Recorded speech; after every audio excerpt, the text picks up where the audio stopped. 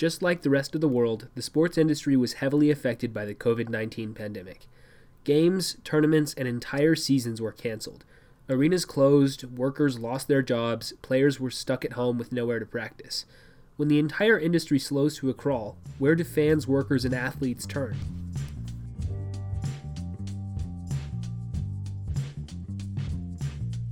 Hi, my name is Ethan Pearce.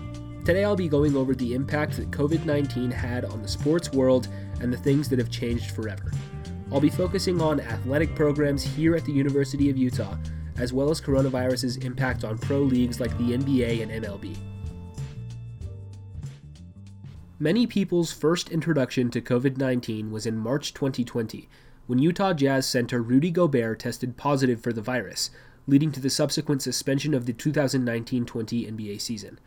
That same day, beloved actor Tom Hanks and his wife Rita Wilson also tested positive. It was a massive wake-up call to many in the United States that things were getting serious and the world was about to be changed for good. Soon after Gobert's positive diagnosis, pretty much every other professional league in America was shut down indefinitely. March Madness, the annual 68-team college basketball tournament, was canceled. The MLB delayed the start of its season. The 2020 Summer Olympics in Tokyo were delayed until 2021. All of a sudden, just like that, the sports world halted. This sudden pause left the athletes stuck at home, the coaches with nothing to game plan for, and, most importantly, the arena workers were left out of a job. Do you ever think about how many people go into putting on a sporting event? It's not just the players and coaches and management, but it's also the concession workers, floor sweepers, ball boys, ticket checkers, security, parking coordinators, broadcast team, even the mascot. All of those people suddenly had no job to go back to the next day. Some teams offered financial help to their displaced workers, but not all organizations did. Some star players pledged parts of their salary to donate to the arena staff, but not all of them. Even then, how can players be expected to pay the salary of thousands of people who were suddenly left with no income?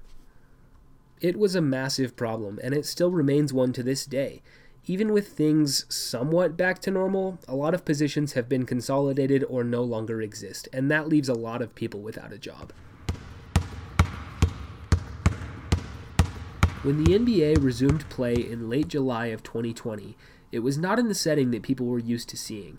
The league implemented a bubble, quote-unquote, in Orlando, Florida for 22 of the teams that were reasonably close enough to a playoff spot. They invited as few people as possible, with no fans allowed to keep the bubble as close to airtight as they could. Anyone entering was tested and quarantined, and the bubble concluded with not a single positive test. It was an impressive feat, but not without its challenges. With no fans, many players felt like it didn't capture the atmosphere of playoff basketball. Sure, people were able to set up a camera of themselves watching the game, which was displayed on a video board inside the arena, but it just wasn't the same. Players couldn't see their families during the initial stages of the bubble, and many cited mental health struggles during their time in Orlando. Some players even opted against going in the first place. It was a tough time for a lot of people, but it did get the job done.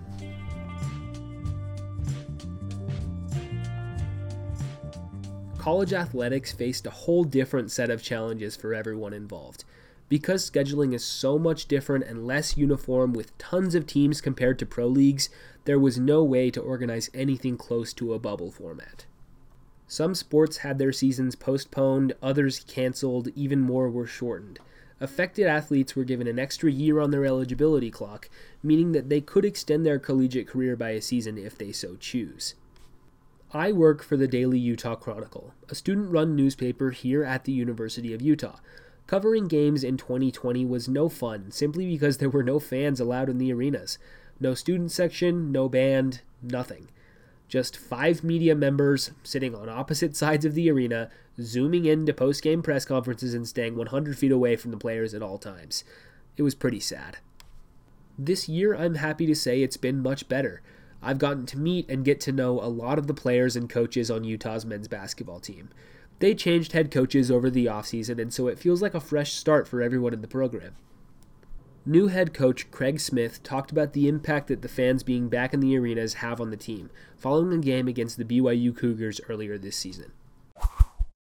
Yeah, great question. I mean, obviously, great energy in the Huntsman Center tonight. It was awesome, just that roar, going, and And I just appreciate the fans coming out that believe in us and, want to back. We have such a great tradition here of excellent basketball, and we want to bring that back. And we got work to do, but that's what we're striving for. And so fans impact winning.